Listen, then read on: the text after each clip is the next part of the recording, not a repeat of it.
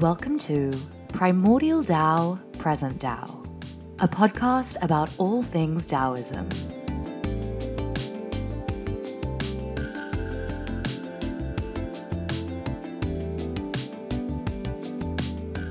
Our conversations and interviews will discuss ancient and modern Taoist wisdom teachings, spiritual practices, seasonal longevity and healing traditions, relationship guidance, and profound insights on walking an authentic and meaningful path, however you choose to walk it.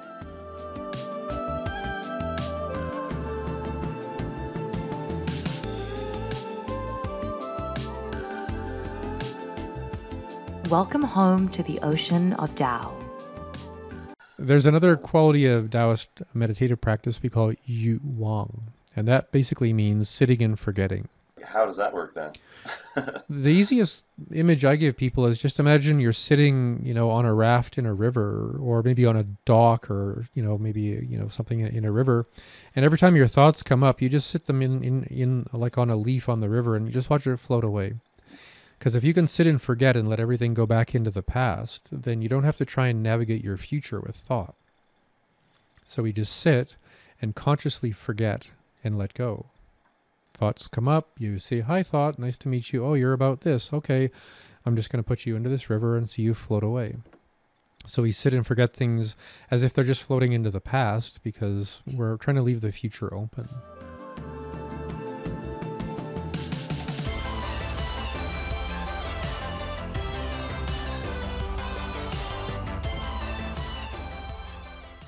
Welcome to Primordial Tao, Present Tao, Episode 5. Today's topic, Emotional Intelligence and Traditional Chinese Medicine. My name is Alex Kruger, and I'm joined today with Dr. Michael Smith. Welcome to the show. How are you today, Mike? I'm doing great. I'm getting all ready for winter and the next potential lockdown because of the pandemic. So exciting times and challenging times. And it's in a way a really great way to kind of like lean our audience into the episode, because today's episode is going to be about things that are challenging. And there are a lot of people who are not feeling great about having to restrict their living out there. So it can be tough. You can feel cooped up. So hopefully we can help people find a better way to deal with that. And I think one of the ways that we get over, I guess, the depression or anxiety that comes with some of these challenges would be just a little more awareness about where that comes from, how you feel about that. So today's episode is about emotional intelligence. Where would you like to start, Michael? I think the easiest place to start with this kind of a subject is to be very subjective and very willing to, I guess, be a bit vulnerable. So if you don't mind being my proverbial lab rat, Alex, how would you define emotional intelligence? Well, I suppose it's more than just knowing what you're feeling, but also why. And being able to, I guess, understand that about other people while they're going through some ranges of feelings as well. Or try to. Yeah, I mean, that's probably the working definition for most people. I'll give a more technical definition in a bit. But I would encourage everyone who's thinking about that question, what is emotional intelligence? It's very subjective. It's unique to each of us in a way. And I think more than anything, it's really an invitation to, one, I guess, accept how important our emotions are, as a source of guidance, as a source of information, as an aspect of intuition. And it's a massive part of our actual life. And especially in the sense of our sensual life. And you say the word sensual and everyone starts thinking about sexuality or, the things we do that have to do with physical interactions. And that's true as well. But if you think about what makes that part of our sensual life sensual, in the sense of physical touch, it's just as much, if not more, a sensual experience because of how much meaning and transformation and woohoo that we feel, on the level of emotion and personal meaning. People need connection on a lot of levels, and we need that because that's really the way that we learn to reflect on who we are and how to become really who we want to become next. And if you're not really willing to feel how you feel, communicate how you feel, communicate what you need to feel how you need to feel, then in a way, from a Chinese medicine point of view, you're kind of in a kind of energetic stagnation. And we talked last time about the way of enough and all the different ways that we connect to the world and get our needs met and share with people and become whole people in a subtle way. And so much of that is being willing to risk a bit about who we are to find out who we're going to become. And most of that work really happens by giving ourselves permission to feel how we feel and to be a bit wise about maybe to change some things about, what we believe and how we react so that we can choose more consciously how to feel and obviously how to affect other people and how they feel. That's a much more elaborate definition, and I like it. It's a lot more beautiful, too. Well, I think that's more the invitation. The definition I'll share in a minute, but I want to give people something tangible to play with. So an easy way to get this kind of going for how we think about this is, if you don't mind, Alex, just pick an emotion that you find particularly challenging. Don't need to tell the people very much about it. Just sort of throw out the emotion that you would say is really like, the one that you find, Probably least favorite would be just that feeling of overwhelmed when you have so many things to do that you don't even know where to start. And you just feel like you're just facing a wall, like whatever, whichever emotion that would be. Maybe that's more of a feeling. Yeah, so to be a little bit technical, to be overwhelmed is kind of a concept about, how our world is working. But usually the feeling of overwhelmed is somewhere between feeling really anxious and or really depressed, because the overwhelm is because we don't feel like we're, able to like stay focused, and that makes us feel anxious. Or we don't really feel like we deserve the outcome, or we're really having a hard time making decisions, so we focus on the depression. So do you want to pick kind of one more, like a little bit more anxious, a little bit more depressed? Maybe let's go with the depressed side. Let's say you're bummed out. That's not a good time. So let's take a moment and, for all of us listening and watching, feel into that feeling of overwhelmed and perhaps a lack of self-confidence, maybe not in the complete way of your life, but right now because you're feeling overwhelmed. Let's ask ourselves to feel into that feeling and say, what just happened to my connection to my instincts? Right? I'm perceiving the world as challenging. I don't really feel, for whatever reason, that I'm, enough for the challenge, or the challenge is too much for me, because that overwhelm. So the first thing that when we get into emotional intelligence is, what is the instinctual experience? And why aren't we actually feeling instinctually connected?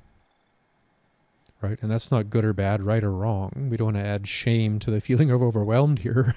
We just want to be like, okay, I'm not tapped into myself instinctually because I'm living with a belief that I can't meet this challenge. Right? So maybe we're just instinctually tired. Or maybe we've had previous experiences that make us feel like we don't want to risk our instinctual self because we're afraid of some kind of failure. And those are all stories, but the most important thing is to feel into, where did my instincts go and how do my instincts potentially help me with this feeling? And then there's this other aspect, which we think of as kind of the social, kind of personal belonging, intuition part of our life, which has the most to do with our emotional well-being. And if I think of overwhelm and feeling a bit bummed out, and I have to just ask myself, well, where did my intuition go? Or what is my intuition telling me? Because my intuition may be telling me this isn't really what I want to do. Maybe this doesn't really mean a lot to me. Maybe I'm just trying to do things for other people, and I'm kind of tired of performing for other people. Because otherwise, I'd probably feel way more motivated to get this done. So maybe there's something in there to help me understand, why this feeling is happening. So first thing, again, check in with my instinct.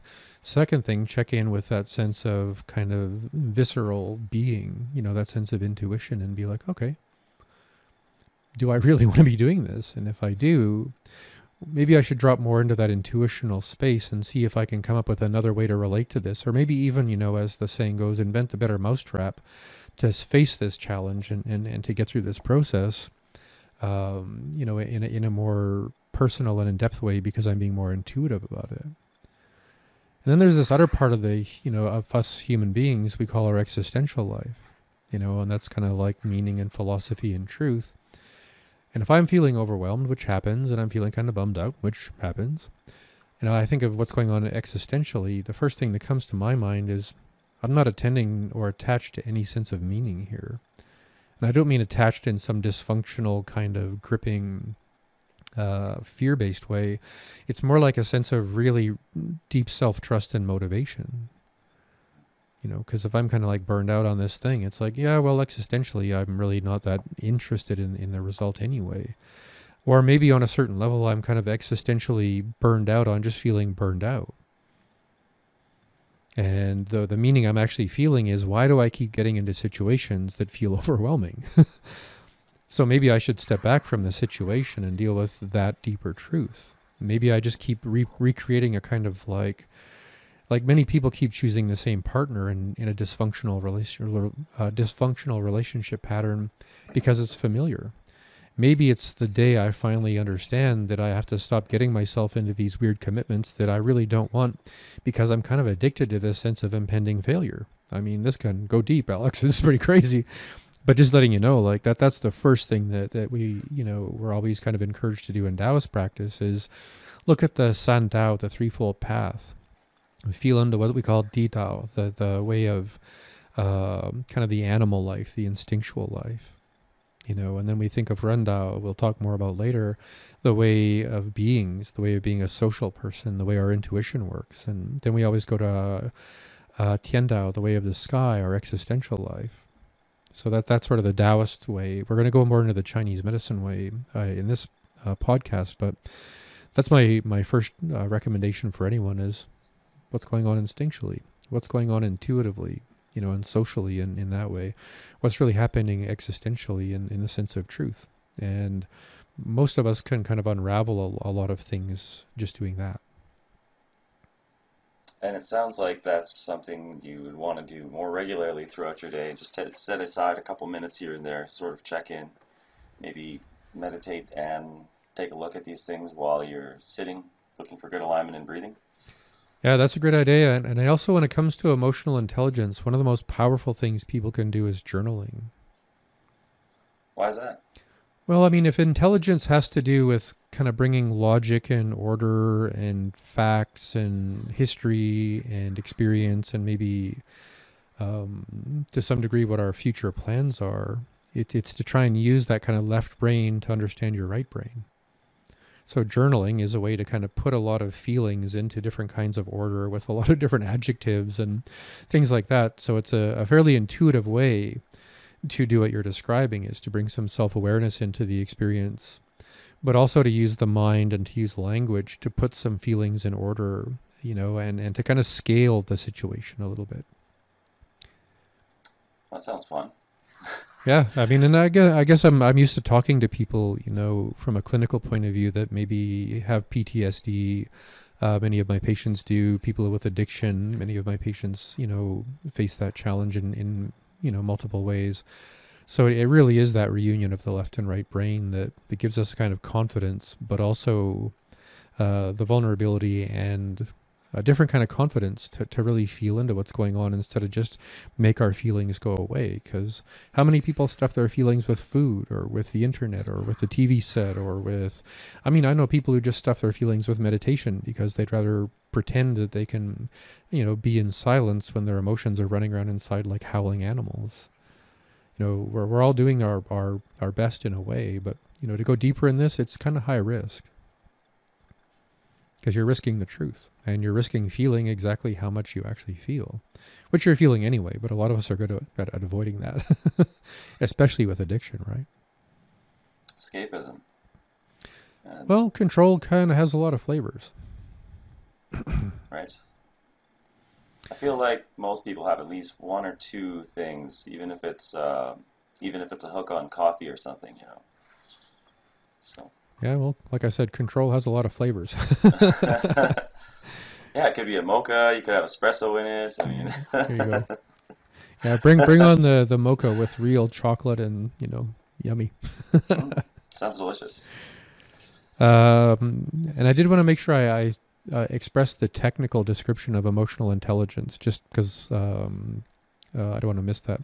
So technically, emotional intelligence is a process of self-regulation. It requires self-awareness, emotional reflection, awareness of your triggers, and also an awareness if you need some kind of recapitulation for trauma, which is why you have these triggers. Recapitulation for trauma means going back and doing the work around past events and experiences so that they become conscious instead of just an unconscious driver. So emotional intelligence technically is actually a sequence of going through self-regulation until you have enough regulation to commit to the risk of real self-awareness. And then going deep into emotional reflection, which is, kind of like chasing cats around and, get them to do what you're trying to tell them to do. And that's usually driven by our triggers. So we have to get really clear on what those triggers are. And those triggers usually exist because of something that's happened in the past. So that's basically the sequence of emotional intelligence from a modern psychological point of view. And then once you've sifted out the triggers, the next move is to, I guess, be okay with them, kind of come to peace with the troublesome parts of the past, or...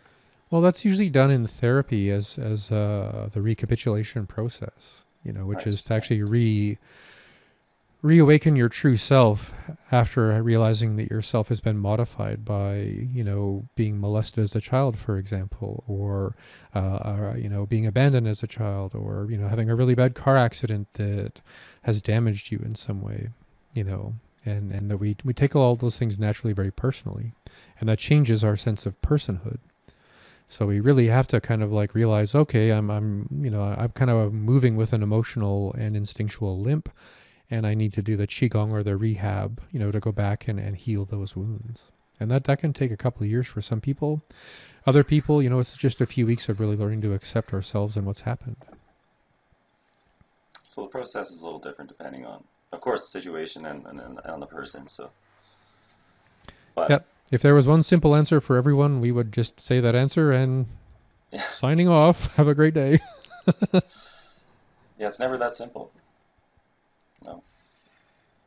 Don't worry, be happy. Bob Marley, he tried it. I don't know. It's not sticking. Yeah.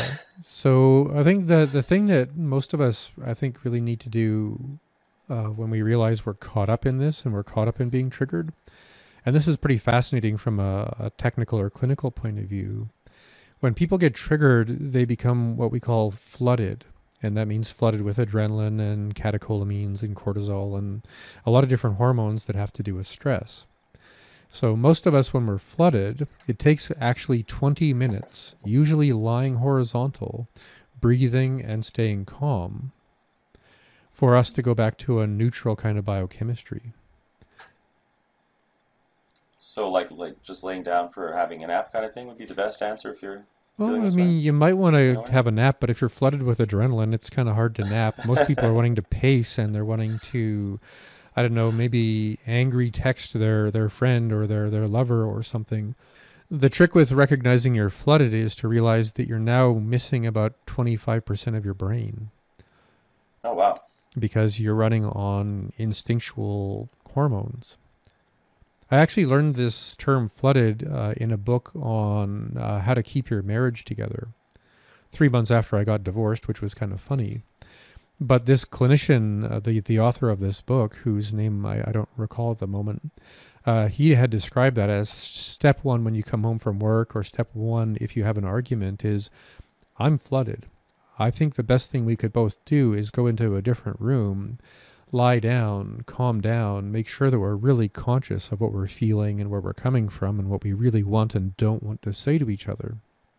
And then maybe come down, sit down, hold hands, and make sure that we're aware that losing awareness is, 5 seconds of being unconscious away. So when it comes to emotional intelligence, especially if you're triggered, especially if you have trauma, especially if it's, high risk, like, your intimate relationship, if you're flooded, you're not as smart as you might think you are. And that's true for everyone. So take that 20 minutes. And it can take for some people who've really been traumatized, who've really been triggered, who feel completely emotionally harmed or abandoned. What they often have to do is actually spend a couple of days just getting back to who they really want to be and who they really are. So, wow. I mean, that's tough. Yeah, it's cool that you can communicate with people like that, and it would be really nice to have that type of relationship where you consistently are talking that way and have that awareness, at least to recognize, hey, before we say something we don't mean to say, let's take a minute, you know. Yeah. Well, I mean, what do you do, Alex? Like, can you think of the last time you got so flooded and charged up and reactive in your life that you really realized you weren't conscious? Well, yeah, that'll happen a few times. I mean, What do you do when that happens? I guess, yeah, try not to say anything to anybody. Just, yeah, just go be somewhere until you calm down a bit, and then come and talk about whatever it is with that person in a more constructive way. Yeah, The and key this is is the constructive.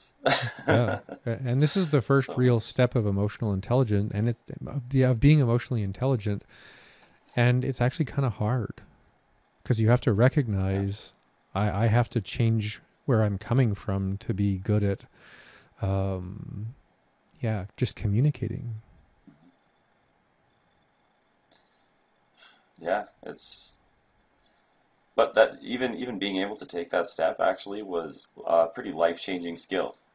And I think maybe one of the first examples actually was when I was a pizza delivery guy, and I think I was late or something for some orders. I kind of made a mistake, and the boss, he was pretty mad, but he was aware that he was mad, so he's like, you know what?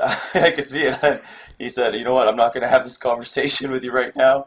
I'm not in a good headspace. I'm pretty upset. So we're going to talk about this later. And it was almost worse because I had to like look forward to, I had to like wait to find out what was going to happen there. So it was really amazing that boss had that skill. But why is it so hard for some people? Well, that's really probably the most important question, because here we are having this conversation, and our listeners are listening or watching this conversation and going like, yeah, this emotional intelligence thing sounds great, sign me up. And that's still the point of the podcast, but I really want to bring up why this is so challenging for some people. And it's going to be a little bit technical, because we have to learn a bit of technical terms. Let's say that every human being has a default setting for emotional adaptability, right? We can all take so much from our boss when we're delivering pizza, or we can take so much from the people we're delivering the pizza to, or the traffic when we're trying to get the pizza there on time. Whatever it is, we all have that adaptability kind of default setting for stress, for pressure, for time, for money, and for our inner emotional world. Now, that default setting is actually based on something called implicit memory, right? And your implicit memory is the belief you have about how you fit into the world and who you are and who you're not, based on, how your childhood went. So if you grew up in a really, really solid home, everyone had dinners together all of the time, everyone talked all of the time. If anything happened when you were a kid, you came right home and told your parents, and they did their best to help you out. And, your whole life, you just knew people were there for you. And having that sense of being resourceful and adaptable, your default setting or your implicit memory is, I'm an adaptable person. If I get into trouble, I can go to the people I trust and they will help me work this out, which makes us more courageous. It makes us a lot more confident in some ways. Now, imagine that you're a person who grew up in a home where your parents may have been addicted, they may have been unavailable, they may not even have been there. Or maybe they were there in a way you would have rather they weren't there at all. So, I'm covering a lot of possibilities here. But that implicit memory is, I don't deserve a normal life. I don't deserve to be met with authenticity. I don't deserve to have people around me that are trustworthy. So I don't really know how to trust people. So I don't really know how to trust me. So my implicit memory is more like kind of walking a tightrope of, at some point it's just going to be life and death, or at some point it's going to be just struggling to hang on, or I'm always on the verge of falling over or falling off of this thing. And when you live a life of that, you might try and fake your confidence, and a lot of people become bullies, or they become very manipulative so that they have this false kind of facade of who they are and the kind of confidence they present. But on the inside, they're kind of squirming around with insecurity and maybe even self-loathing. And I'm not saying that with judgment. I'm saying that with, I think that was most of my adolescent experience because I grew up in a very abusive home, right? So, we're all living, into the future as a self based on what's happened to ourself in the past. And that implicit memory changes very much that default setting, and it drives a lot more people towards a life of addiction or a life of control. And that's, I think that's happening to all of us a little bit nowadays, but I guess in Taoist thought, we have this understanding in Taoism that, there is a birthright to human consciousness and human culture and human connection, and it is possible to return to that if you're willing to do, the work. Okay. And I think it's worth it to do whatever we can do to just be a little more authentic and definitely take a look at where we're coming from. And hopefully we can resolve some of those challenging, places that we come from in our past today so that we can move forward as just a happy person and getting along with people and having a good time. That would be nice. Well, it's really exciting to know that there is a solution out there in the form of Taoism. And how exactly do we come from the framework of Taoism to approach some of these challenges? Well, for today, we're going to dive a lot into Chinese medicine, but from a Taoist point of view, there's a couple of principles or kind of core approaches that I think are just kind of common sense. I mentioned at the beginning of the show that we talk about this idea of the threefold path, or San Tao. And there's like the things that are happening on an animal instinctual level. There's things that are happening on a spiritual kind of cosmic level. But one of the most challenging aspects of Taoism we call Ren Dao, the Tao of beings, is the study, the focus, the time, the meditation, the growth, and all of the work that it's going to take to become into what we would call right relationship. And we've talked about that a bit in episodes when we talked about walking in a good way. We talked about Dao and De and Ziran and Wu Wei, the kind of pillar principles from the Tao Te Ching, that main book from early Taoist writing. So we have a sense of, what right relationship is kind of about in a way. But the question is, how can we actually make that a part of our committed practice? Because, it's fun to go and do Qigong in the park. It's fun to go and practice martial arts. It's really challenging, but predictably enriching to practice meditation in silence. It's a completely internal universe if you get into Neigong and internal alchemy. But, day to day, most of the real work is just showing up and trying to, I guess, not be a jerk or whatever the opposite of an impatient and reactive person would be. So when we think of this quality of Taoist practice, the Ren Dao, the way of beings, there's sort of two qualities to it. One is a teaching, and it's a core aspect of Taoism called Shen Ming Zhe Dao. And that is the way of spiritual luminosity, or how to actually move through life radiating and being authentically a very present, wholehearted person who is generous and available and willing to communicate in a meaningful way with every person you meet. It could be some crazy person on the subway. It could be some stranger in a back alley if you decide to walk around, down a back alley in a big city for some reason or whatever.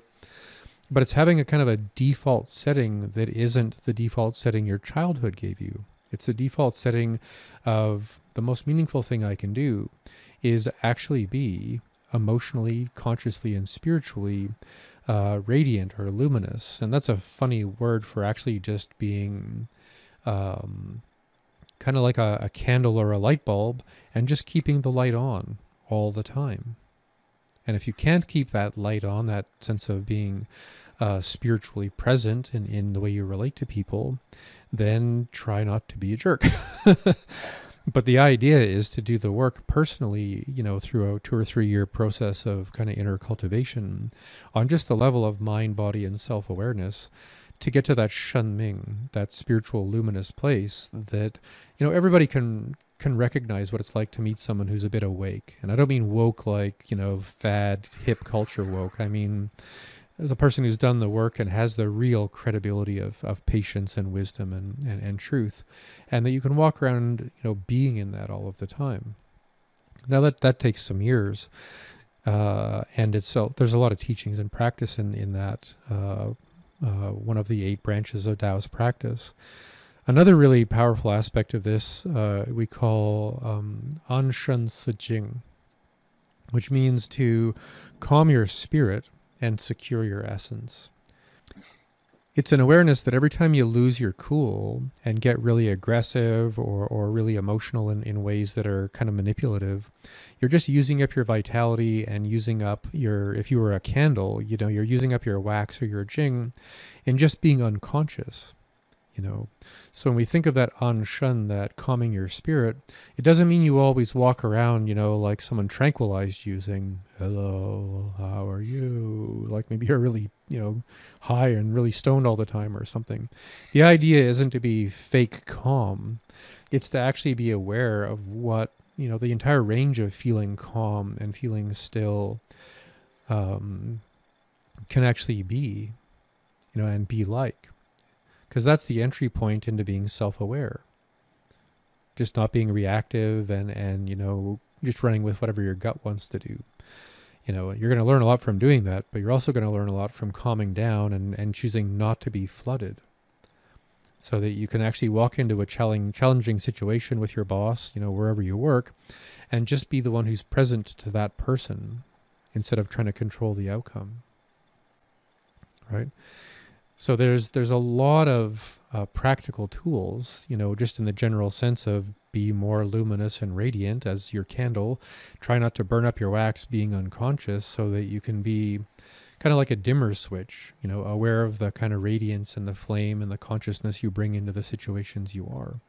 And that's often a lot more about stillness than it is about, any particular thing that you could manufacture. Because then again, if you're manufacturing it, you're kind of manipulating the situation and trying to control the outcome. So not really conscious, not really present.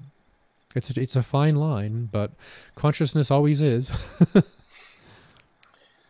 And I was just thinking, actually, it seems to be the case that for people who are generally on edge or kind of reactive, they seem to, get gray hairs a little sooner. Or show a couple more wrinkles before their time maybe they should.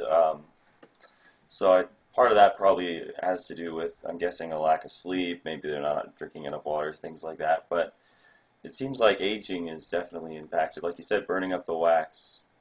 If you're not in this place of calm and still, is it kind of like running your car on the red line, I guess, just pushing it too much in a sense, like emotionally? Well, I mean that would be a fairly extreme example, but I have met people in my life who are like that, who are just emotionally volatile. They're unconscious, they're reactive, they're impatient, they're controlling, they're manipulative, they're passive aggressive, they're I think what we would call a hot mess or something like that. And they can't tell because that's their default setting. Maybe they just grew up in a highly emotionally chaotic and controlling environment, and they just decided to light their proverbial hair on fire on an emotional level and just ran with that because it got them through high school, or it got them through maybe the first few years of their marriage or something, and they're just running with that programming. But I definitely agree. I mean, in the sense of longevity and cultivating, health, being an emotionally ballistic and unaware person is going to age you faster. But the conversation I want to keep coming back to is we're not here to try and control the outcome of our aging. We're here to try and learn precisely how to actually do this work, how to get started, how to dive in and really make some changes. So how would someone get started on that? The first thing that I was really asked to focus on when I was being taught about right relationship and Randao, the way of beings, was to notice that right relationship starts with yourself. So if we were to think, if you were to just like randomly, without thinking about this, Alex, think of 4 words that you think would encourage a sense of right relationship, what would those 4 words be? A sense of right relationship.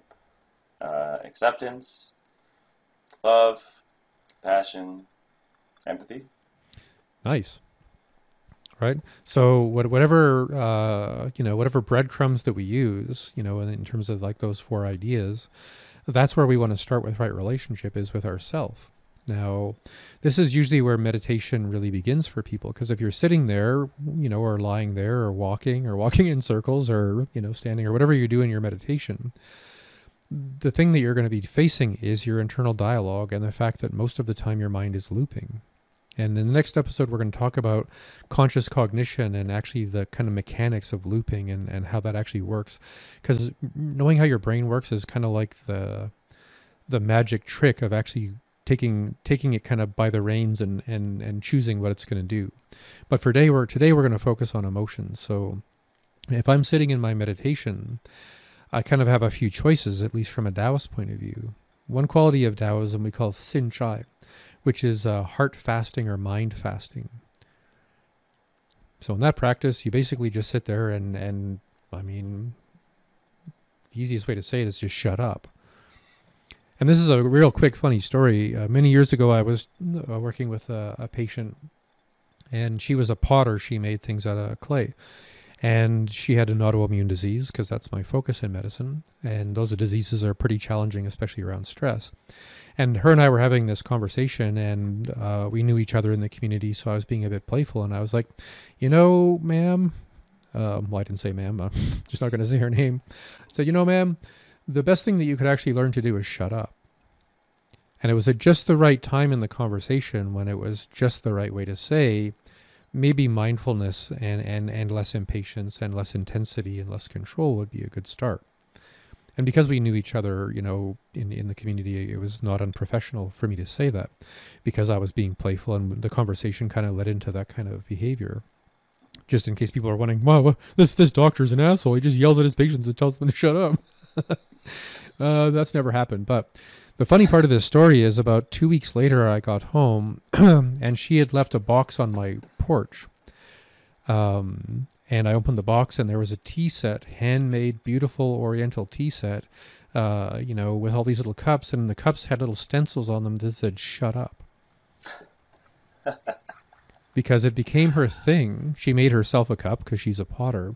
And every morning she would get up and put her tea, because she couldn't have coffee anymore, into her little cup that said, shut up. And she just sat there, and she didn't know very much about meditation. She just knew that she just had to stop talking to herself about all the stuff that she was looping about. And after a few days, her symptoms started to get better. So a couple of days later, she went into her studio and made me a teapot with some cups that said, shut up. And I'm not making this up, Alex. Those teapots and cups were for sale in every store in this city for years. Everybody got it. I kind of want one of those now, actually. Is that still for sale? Everybody who got it. Like, they just wanted to look at their cup of tea and be like, shh, just shh. I can't make more noise in my head that's going to help the noise in my head.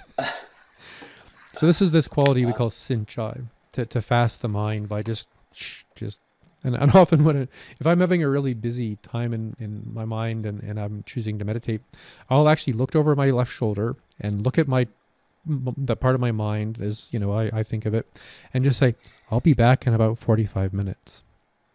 Okay.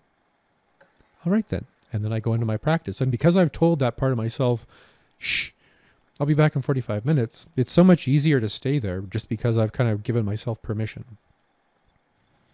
Okay. There's another quality of Taoist meditative practice we call Yu Wang. And that basically means sitting and forgetting.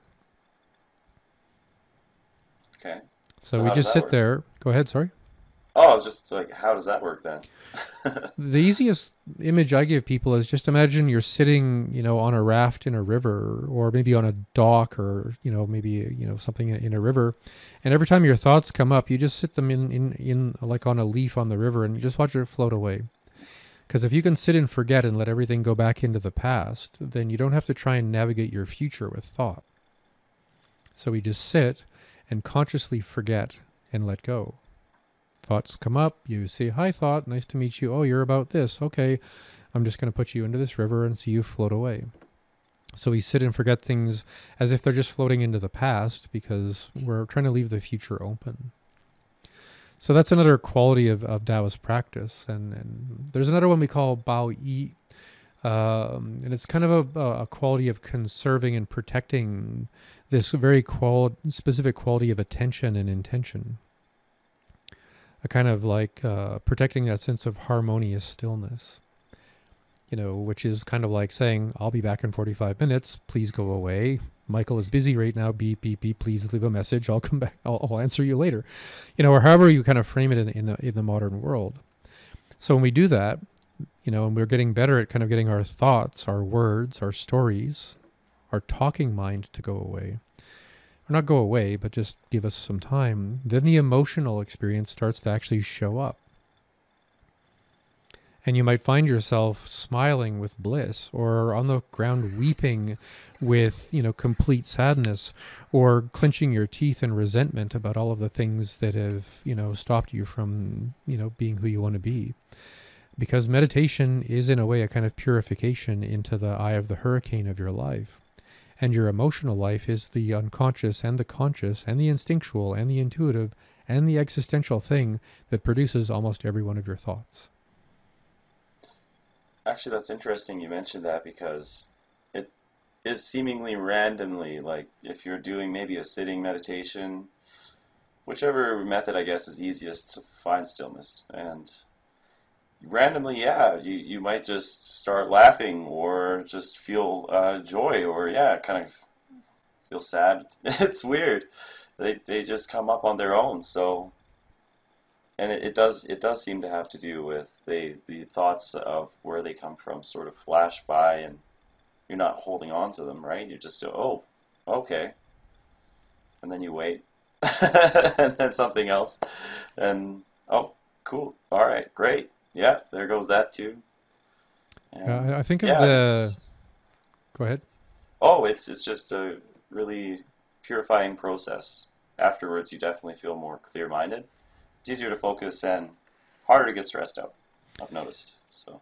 Yeah. In the teaching, we talked about the Xingming Shuangshu, which is kind of a core teaching in Taoism. The character Shu is to study, but it's actually the picture of someone swimming across a river holding onto a sacred teaching or a scroll. So, sometimes when we're in our meditation practice, we might be focused on, if I can do a good job, I'll get across this river. But keep in mind that you're on the river and the weather is not up to you. So as much as you might want to focus on your meditation to cross this river and kind of transcend karma and mundane conditioning and become an authentic human being, which is, kind of the underlying theme to Taoist practice, going across that river has to include some chaotic storms, right? So that's where we kind of invite the emotions to come up, and I'll actually do that sometimes. It's almost the same thing. I look over my left shoulder and say, okay, thinking mind, I'll be back in 25, 35, 45 minutes, maybe 4 hours if I'm going to go really deep into my Neigong. And then I might look over my right shoulder and say, okay, whatever needs to be met and held in authentic presence and compassion, those words that you used, I'm ready and I'm here. So I'm going to sit into my practice and I'm going to invite the storm and bring my awareness deeply into my emotional state and my embodied state, my somatic, experience. And then if it's going to come, I'm like, please, let's go into this. Let's become whole through the attrition of what's broken, by meeting it in presence and patience and compassion and loving kindness and, the things that, are the reasons why we practice in a way. It helps a lot. And when those storms come up in life, and the natural response, the default response then is just, oh, all right, here comes this. No problem. We'll just, all right, then we'll just look at the solutions or just look at the constructive parts instead of looking at potential negative outcomes, instead of thinking about what might be. It's just, all right, we're here now. Here's this. What do we do with this? How do we play with this? Yeah. I'm reminded of a song that we often sing in certain kinds of ceremony, and the song is called All Is Welcome Here. Okay, that sounds good. How does that go? Well, I'm not going to sing a song on that podcast if that's okay, but maybe someday. But yeah, I mean that's the invitation to these kind of ceremonies where we're taking things like ayahuasca and medicines that are going to break apart all the control mechanisms that you have very carefully but very determinedly, and you have to welcome everything that's going to arise from your past. I mean, a lot of people when they take these kinds of medicines, they remember things that happened to them that they had, consciously made subconscious, or that they kind of forgotten on an instinctual level. And a lot of people, it isn't until you're in your 30s and 40s that you're, in a way, your character, your spiritual confidence maybe is deep enough and strong enough to actually remember the things that have happened that have really hurt you. So in a way, we have to say, I feel strong, I feel present, I feel centered, all is welcome. I invite you to come into my meditation and teach me about who I really am and what I really need to learn and feel to grow and become a whole being. Great. That's definitely the right step to take. Perspective is key, right? So, yeah, you're only going to get to the truth by experiencing the truth. It's like having tools. It's like having tools to deal with life's challenges and curveballs and unexpected turns. But being centered when life shakes you around, hey, no problem. Like you have said in the Qigong teacher training program, to be like kelp, just dancing with the current of the ocean around you, right? So. Mm-hmm. A bit of flexibility there. Yep. So this episode is called Emotional Intelligence and Traditional Chinese Medicine. How does that really tie in with all of this a little more, in the sense of, maybe can we start with the Chinese medicine and just look at that a little bit? Yeah, well, I mean, the word emotion kind of means energy and motion, or feelings that are very dynamic, kind of like the weather. So, from a pure Chinese medicine point of view, we want energy to flow. We want our jing, or the wax of our candle, to be abundant. We want our flame to be bright, our shun, our spirit, to be bright, but not manic. And I think I mentioned someone with their hair on fire. In the sense of people who are like really big in their energy, because we want people to live a long time and find some kind of balance. So when we look at a person in that way, who's going through a lot of emotion, we often just start with Jing, Qi, and Shen, and then when we get into, maybe certain organs might be out of a balance, or the yin yang, aspects of certain organs might be specifically injured in some way. So that gets really specific in the sense of treating a pattern, of their physiological body as well as their emotional experience.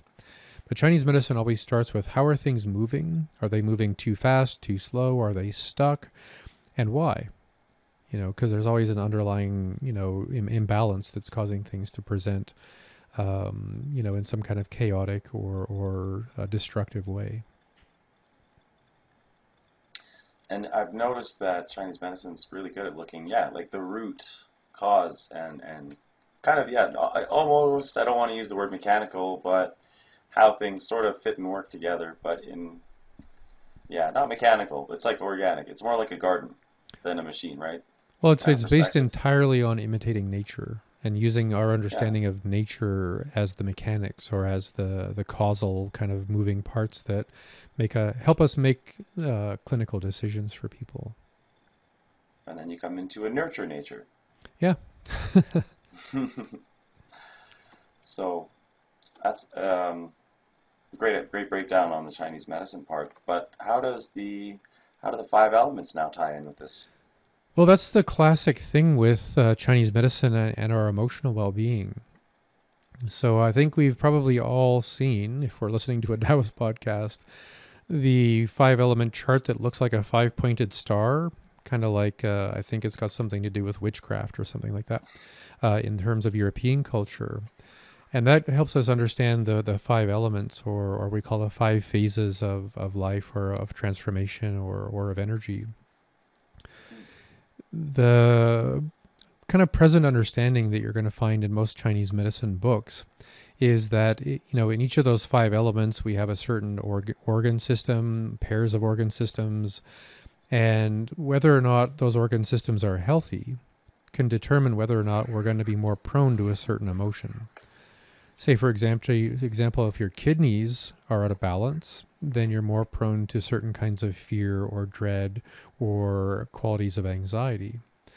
Now, let's just be clear that your kidneys relate to your kidneys. They relate to your entire endocrine or hormonal system, certain parts of your neurotransmitter system, in some pretty tangible ways in the sense of what we know about in the Western world. So when we think about fear and your kidneys, you're probably talking a little bit more about your adrenals in the sense of kind of chemistry and how the body works. And the idea is that if your kidneys are weak, you're more prone to feeling afraid. Or if your adrenals are way out of whack, you're more prone to feeling complete anxiety around more stress, because you're already burning out with stress, and any more stress is going to kind of break you in a way. And that's sort of the metaphor. But it also kind of goes the other way, that if you're in a state of constant anxiety and fear, eventually that's going to burn out or damage your kidneys or your adrenals and all of that, part of your physiology. Chinese medicine is very, very wise in keeping things very simple, especially when you're communicating with patients, or you're writing an article for a magazine, or you're giving people kind of a picture to look at that helps us simplify and understand and find a practical way to respond to what's happening in our life. But Chinese medicine is often, if not always, way, way, way deeper, many levels deeper than what you're going to see in a magazine or a popular book, because that's just how it works. So we're going to get into a much more in-depth understanding of the emotions than just, anger makes your liver sick, or if you have a sick liver, you're going to be more prone to anger and frustration. Those may be true, but they're also very simplified. And also, having said that, that 5-pointed star kind of diagram of understanding the 5 elements is very simplified. And it's very kind of focused on the arrows and the interactions and the causes and effects, which is where the Western mind wants to live, is where cause and effect and control and outcome are the point. When you look at that chart, in its earlier, more original description, you have a big, huge earth in the middle, and that's the element of soil. And around that big, huge earth in the middle, you have 4 smaller circles, one in the north, one in the south, one in the east, and one in the west. And those are the 4 elements that actually have the most to do with transformation. So when we get into this in a little bit more detail, having a sense that there's parts of us that are big, and there's parts of us that are kind of polarizing, like north and south, and there's part of us that are really transformational, like spring and fall. And they're all happening through the medium of the soil or the earth or the mind. Then we can get a much more deep sense of insight from Chinese medicine. Now, you don't need to have those charts in front of you. You don't even really need to, think about them to get the most out of this episode. But I would always encourage anyone who's sort of familiar and kind of locked into one view of the 5 elements and the 5 organs and how they interact and what the emotions mean.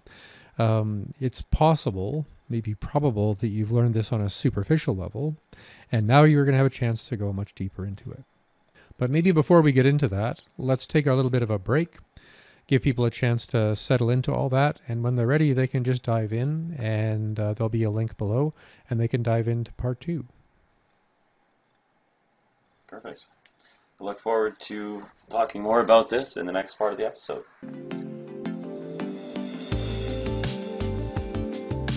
In the spirit of patience, let's take a short intermission. When you are ready for part 2, tap the link below.